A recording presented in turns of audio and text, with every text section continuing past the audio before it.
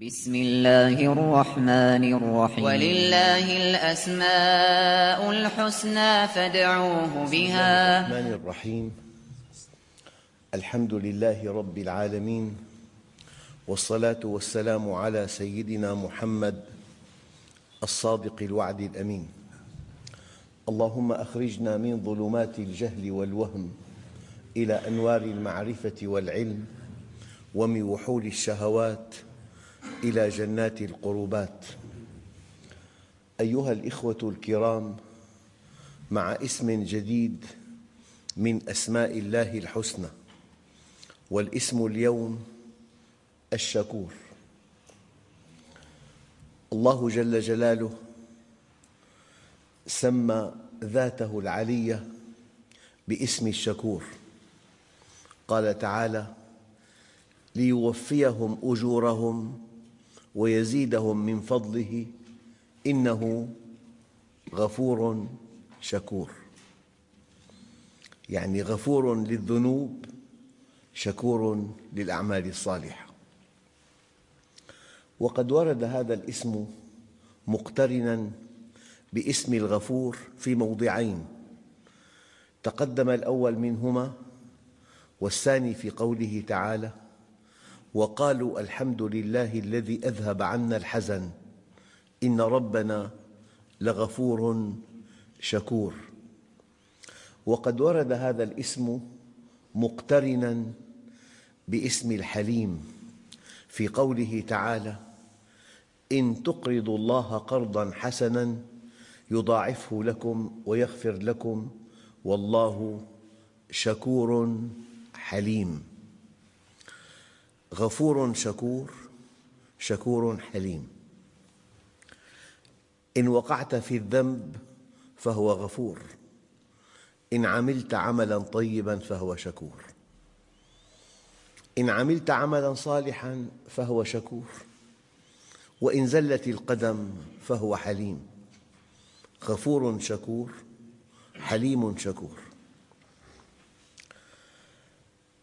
في آية أخرى: إن في ذلك لآيات لكل صبار شكور. يجب أن تكون أيها المؤمن صباراً شكوراً، أي ينبغي أن تشتق من كمال الله كمالاً تتقرب به إليه.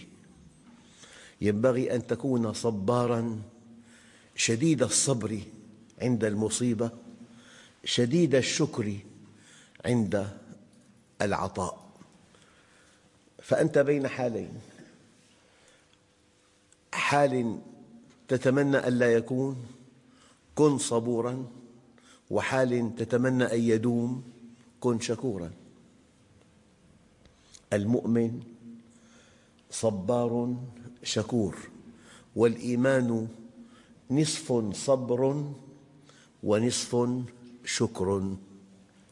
وعجبت لأمر المؤمن، كما قال عليه الصلاة والسلام: إن أمره كله خير، إن أصابته سراء شكر فكان ذلك خيراً له، وإن أصابته ضراء صبر فكان ذلك خيراً له، وليس ذلك لغير المؤمن، وليس ذلك لغير المؤمن.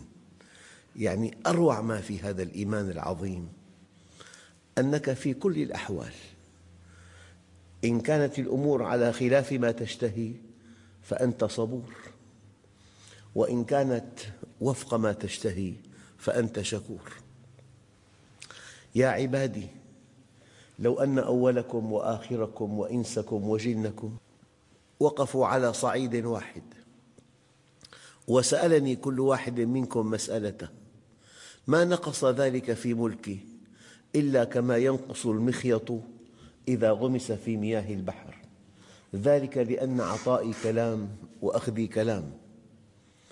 فمن وجد خيراً فليحمد الله شكور، ومن وجد غير ذلك فلا يلومن إلا نفسه صبور. علامة إيمانك أنك في كل الأحوال بين الصبر والشكر. نعم. لكن النبي عليه الصلاة والسلام كان أديباً مع الله. قال له: يا رب، إن لم يكن بك غضب علي فلا أبالي، ولك العتبى حتى ترضى، لكن عافيتك أوسع لي. العافية أوسع. أيها الإخوة، من كان يريد العاجلة، الإنسان مخير، والعاجلة هي الدنيا. من كان يريد العاجلة عجلنا له فيها ما نشاء لمن نريد، لحكمة بالغة، ثم جعلنا له جهنم يصلاها مذموما مدحورا. ومن أراد الآخرة وسعى لها سعيها وهو مؤمن فأولئك كان سعيهم مشكورا. الآن دقق: كلا نمد هؤلاء وهؤلاء من عطاء ربك وما كان عطاء ربك محظورا. أنت مخير، اطلب ما شئت، ولكن الله سبحانه وتعالى لا يتعامل بالتمنيات، يتعامل بالصدق. ومن أراد الآخرة وكان صادقاً في طلبها، وعلامة صدقه وسعى لها سعيها وهو مؤمن فأولئك كان سعيهم مشكورا. ومن أراد العاجلة وأصر عليها وألح عليها عجلنا له فيها ما نشاء لمن نريد، بالقدر الذي نشاء وللإنسان الذي نريد. الله عز وجل يعلم ما إذا كان صادقاً في طلبها مصراً عليها، أم على مستوى التمنيات، والتمنيات بضائع الحمقى. والله سبحانه وتعالى يقول: ليس بأمانيكم ولا أماني أهل الكتاب. هذا الاسم العظيم ورد في السنة بالمعنى، ففي صحيح البخاري ومسلم يقول الله عز وجل: أنا عند ظن عبدي بي وأنا معه إذا ذكرني، فإن ذكرني في نفسه، الله شكور، ذكرته في نفسي، وإن ذكرني في ملأ ذكرته في ملأ خير منهم، وإن تقرب إلي شبراً تقربت إليه ذراعاً، وإن تقرب إلي ذراعاً اقتربت إليه باعاً، وإن أتاني يمشي أتيته هرولة. يعني لمجرد أن تتحرك نحو الله، أن تتقرب إليه، أن تخطب وده، أن تغض بصرك، أن يصدق لسانك، أن تحسن إلى فقير، أن ترعى يتيماً، أن تنقذ حيوان صغير من الهلاك، لمجرد أن تتقرب إلى الله بعمل. فالله عز وجل يرد عليك بالإحسان، بالقبول، كيفما تحركت، أية حركة نحو الله، ترى الرد سريع وإيجابي وأضعاف مضاعفة. وما من أخ كريم إلا وله مع الله تجربة، إن أنفق من ماله يضاعف الله له أمواله، إن أعان ضعيفاً أعانه الله أمام من هو أقوى منه، إن أطعم مسكيناً غمره الله بفضله. يعني الحديث أي حركة، أي خطوة نحو إرضاء الله، ترى خطوات، ترى التوفيق، ترى التيسير، ترى الأمن، ترى الرضا، ترى السعادة، ترى الحكمة. فالله عز وجل ينتظرنا، وسمى كل عمل صالح قرضاً له. من ذا الذي يقرض الله قرضاً حسناً؟ لو أطعمت هرة هذا قرض لله، وأن تضع اللقمة في فم زوجتك هي لك صدقة، وأن تميط الأذى عن الطريق هو لك صدقة، وأن تلقى أخاك بوجه طلق هو لك صدقة. الله شكور. يعني أقل مؤمن إذا قدم إليه عمل طيب لا يسعه إلا أن يشكر. لو واحد أزاح لك في مجلسه تقول له شكرا. أنت عبد وأنت لا تحتمل أن يقدم إليك عمل صالح إلا وأن تعبر عن شكرك له. فالذي خلق الإنسان صاحب الأسماء الحسنى والصفات الفضلى، يعني ترعى عباده، تهتم بعباده، تصدق مع عباده، تحسن إلى عباده، تنصح عباده، تكرم عباده، ولا ترى منه الشكر. هو شكور. يعني ما في إنسان أذكى ولا أعقل ولا أكثر فلاحاً ونجاحاً وذكاء ممن يتاجر مع الله. يتاجر مع الله، يعني أنت بالتجارة المألوفة بيقول لك ربحنا 38%. ما في، مو معقول. الأرباح 12 13 9 8 7 5 أحياناً. يعني إذا قلنا 28 ربح غير معقول. إذا تاجرت مع الله الواحد بالمليار، الواحد بالمليار. أيها الإخوة، الشكور في اللغة على وزن فعول، وفعول من صيغ المبالغة، من اسم الفاعل شاكر. شاكر شكور. نعم. فعله شكر يشكر، شكراً وشكوراً وشكرانا، 3 مصادر. أصل الشكر الزيادة والنماء والظهور، وحقيقة الشكر الثناء على المحسن بذكر إحسانه. الثناء على المحسن بذكر إحسانه. وأيها الإخوة الكرام، المؤمن شكور. يعني أي شيء قدم له، أي خدمة، أي هدية، يشكر عليها، إما بلسانه أو بقلمه أو برسالة أو بابتسامة أو بعمل طيب أو بهدية مكافئة. يعني من صفات المؤمن تعظم عنده النعمة مهما دقت. إنسان قدم لك شيء لا بد من أن تشكره، لا بد من أن تعبر عن شكرك له بأي طريق.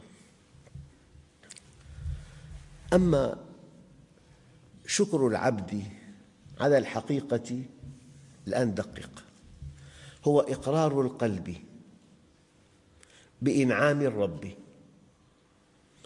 ونطق اللسان عن اعتقاد الجنان، وعمل بالجوارح والأركان. من هو الشاكر؟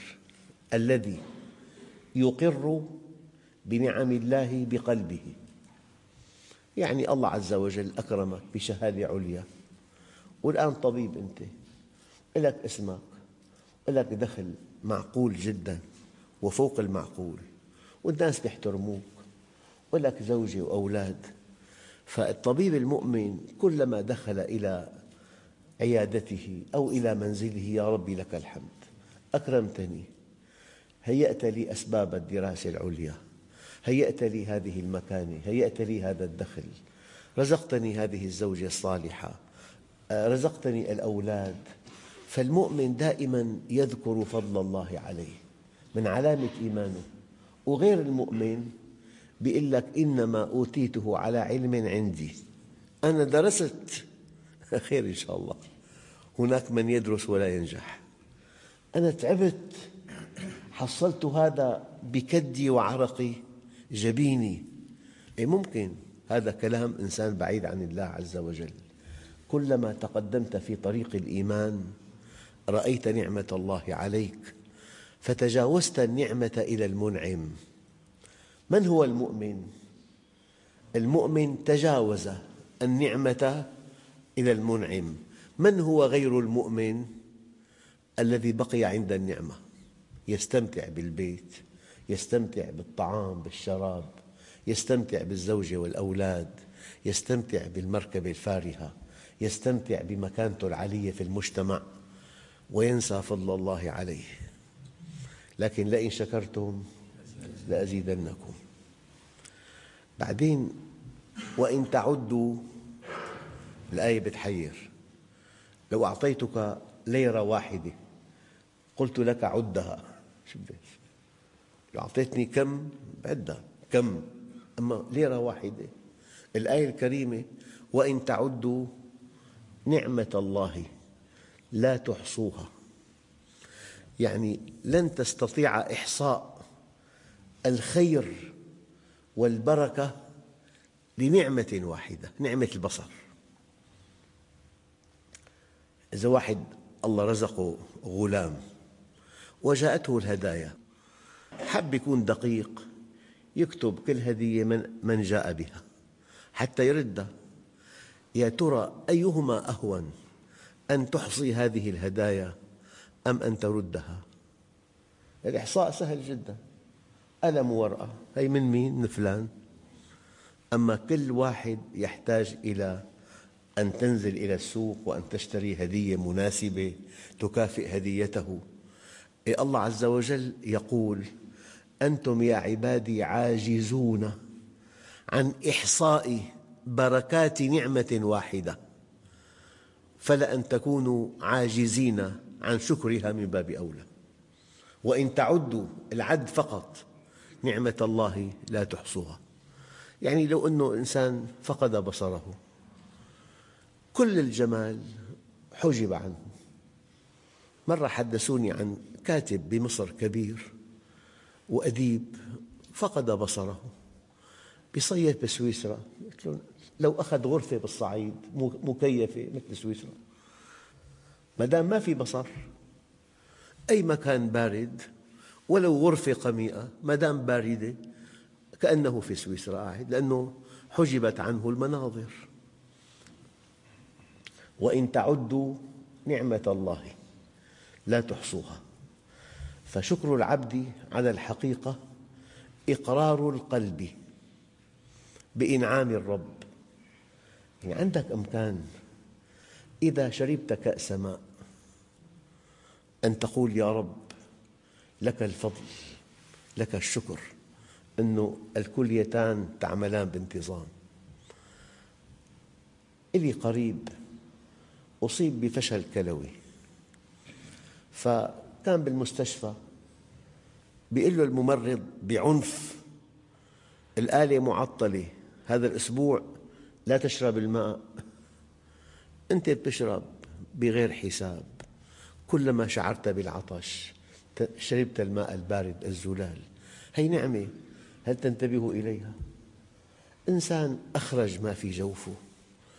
كان عليه الصلاة والسلام إذا دخل إلى الخلاء يقول: الحمد لله الذي أذهب عني ما يؤذيني وأبقى لي ما ينفعني. وكان يقول: الحمد لله الذي أذاقني لذته الطعام وأبقى في قوته وأذهب عني أذاه. علم هذا الطعام له لذة. ممكن إنسان يأخذ سيروم لكن يشتهي أن يأكل، له لذة الطعام وله قوة وله فضلات. أذاقني لذته وأبقى في قوته وأذهب عني أذاه. رأى أولاده أمامه من نعم الله الكبرى. يعني الله عز وجل وهبوا أولاد ما فيهم عاهات. أيام عاهة بولد تجعل حياة الإنسان جحيما لا يطاق. أولاد. مرة قال لي واحد: إذا بيجي الإنسان مولود سليم معه هدية 1,000,000 ليرة، هيك قال لي. قلت له والله اشرح لي إياها. قال لي: إلي بنت أنجبت مولود، الشريان عكس الوريد، بالقلب، لونه أزرق. سألوا الأطباء: يحتاج إلى عملية ليس في كل بلدنا متخصص بإجرائها إلا بلبنان. طلب الطبيب 400,000 والمستشفى 300,000 والسيارة 50,000. قال لي خلال ساعات من الولادة دفعت قريب من 1,000,000 ليرة. يعني إذا أجاك مولود سليم هذه نعمة لا تقدر بثمن. لك زوجة صالحة، يعني الله يعين اللي عنده شك بزوجته. المؤمن زوجته طاهرة عفيفة، بتلاقي بيسافر بيغيب عنده طمأنينة بلا حدود. أما اللي شك بزوجته يغلي كالمرجل.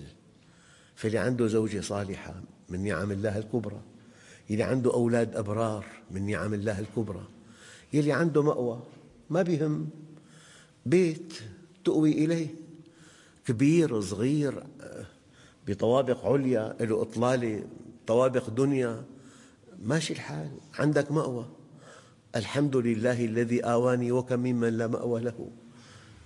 إذا كنت أيها الأخ المؤمن الكريم بهالنفسية هي، فت لبيتك شكرت الله، نظرت إلى زوجتك شكرت الله، نظرت إلى أولادك شكرت الله، أكلت طعام أحببته شكرت الله عز وجل. فهذه من أحوال المؤمن، دائما شكور. إذن شكر العبد على الحقيقة إقرار القلب بإنعام الرب، ونطق اللسان عن اعتقاد الجنان، وعمل بالجوارح والأركان. وفي تعريف آخر، هو الشكر معرفة، والشكر حب، والشكر عمل. 3 مستويات. لمجرد أن تعزو النعمة إلى الله فهذا أحد أنواع الشكر. لمجرد أن تعزو النعمة إلى الله. أما قال قارون: إنما أوتيته على علم عندي خسفنا به وبداره الأرض أليس لي ملك مصر أهلكه الله نحن أولو قوة وأولو بأس شديد قوم بلقيس أهلكهم الله أنا خير منه الشيطان أهلكه الله. إذن معرفة. الآن مستوى آخر من مستويات الشكر، لمجرد أن يمتلئ القلب محبة لله على هذه النعمة، هذا مستوى أرقى. أول مستوى أن تعزو النعمة إلى الله، المستوى الثاني أن يمتلئ القلب محبة لله، المستوى الثالث وهو أرقى المستويات أن تقابل نعم الله عز وجل بخدمة عباده، أن تقابل نعم الله عز وجل بخدمة عباده، أن تنصحهم، أن تحسن إليهم، أن تخلص لهم، أن ترعى فقيرهم، أن تعين ضعيفهم، أن تطعم جائعهم. والدليل على ذلك قال تعالى: اعملوا آل داود شكرا وقليل من عبادي الشكور. اعملوا آل داود شكرا. الشكر بأعلى درجاته عمل صالح، يعني إنسان قدم لك خدمة كبيرة، يعني تقول له شكرا، لا يكفي هذا. من أسدى إليكم معروفا فكافئوه. كافئ المعروف بمعروف، الهدية بهدية، تهادوا تحاببوا. تهادوا صيغة مشاركة، يعني قدم لك هدية قدم له هدية. نعم، هذا العمل. الشكر الثالث أن تكافئ كل شيء طيب بعمل. في عندنا تعريفات أخرى. هناك نعمة الإيجاد. هل أتى على الإنسان حين من الدهر لم يكن شيئا مذكورا؟ أنا أحيانا إذا صفحت كتاب وقرأت تاريخ تنضيضه طبعه وكان قبل سنة ولادتي، أقول سبحان الله، أثناء تنضيض هذا الكتاب أنا لم أكن شيئا مذكورا. ما له وجود الإنسان؟ هل أتى على الإنسان حين من الدهر لم يكن شيئا مذكورا؟ مين فلان قبل 100 عام؟ من فلان؟ ما في فلان. فالله عز وجل تفضل علينا بنعمة الإيجاد. لكن في عندك جهاز تنفس يحتاج إلى هواء والهواء مبذول، تحتاج إلى الماء والماء موجود، تحتاج إلى طعام والطعام موجود، تحتاج إلى إنسانة ترعى شؤونك والإنسانة موجودة، تحتاج إلى أولاد يملؤون البيت فرحة والأولاد موجودين، تحتاج إلى مأوى والمأوى موجود، تحتاج إلى عمل ترتزق منه والعمل موجود. هذه نعمة الإمداد. من الله عليك بنعمة الإيجاد، ومن الله عليك بنعمة الإمداد، ثم من الله علينا جميعا بنعمة الهدى والرشاد. أرسل أنبياء، أرسل كتب، أرسل رسل، نصب لك الآيات الدالة على عظمته، يعني هداك بأساليب لا تعد ولا تحصى. فنعمة الإيجاد ونعمة الإمداد ونعمة الهدى والرشاد. لكن أكبر نعمة على الإطلاق، وعلمك ما لم تكن تعلم وكان فضل الله عليك عظيما. لو قال لك طفل معي مبلغ عظيم كم تقدره؟ ب200 ليرة. أبوه مدرس وجاء العيد وتلقى هبات من أقربائه جمعهم ب200 ليرة، مبلغ كبير. قال لك معي مبلغ عظيم، لأنه طفل. كلمة عظيم من طفل تعني 200 ليرة. وإذا قال لك مسؤول كبير بالبنتاغون أعددنا لهذه الحرب مبلغا عظيما، يعني 200 مليار دولار. الكلمة نفسها قالها طفل فقدرتها ب200 ليرة، وقالها مسؤول كبير في دولة قوية قدرتها ب200 مليار. فإذا قال ملك الملوك ومالك الملوك وعلمك ما لم تكن تعلم وكان فضل الله عليك عظيما، يعني أكبر نعمة أن تعرف الله. إنك إن عرفته عرفت كل شيء، وإن فاتتك هذه المعرفة فاتك كل شيء. ابن آدم اطلبني تجدني، فإذا وجدتني وجدت كل شيء، وإن فتك فاتك كل شيء، وأنا أحب إليك من كل شيء، والحمد لله رب العالمين.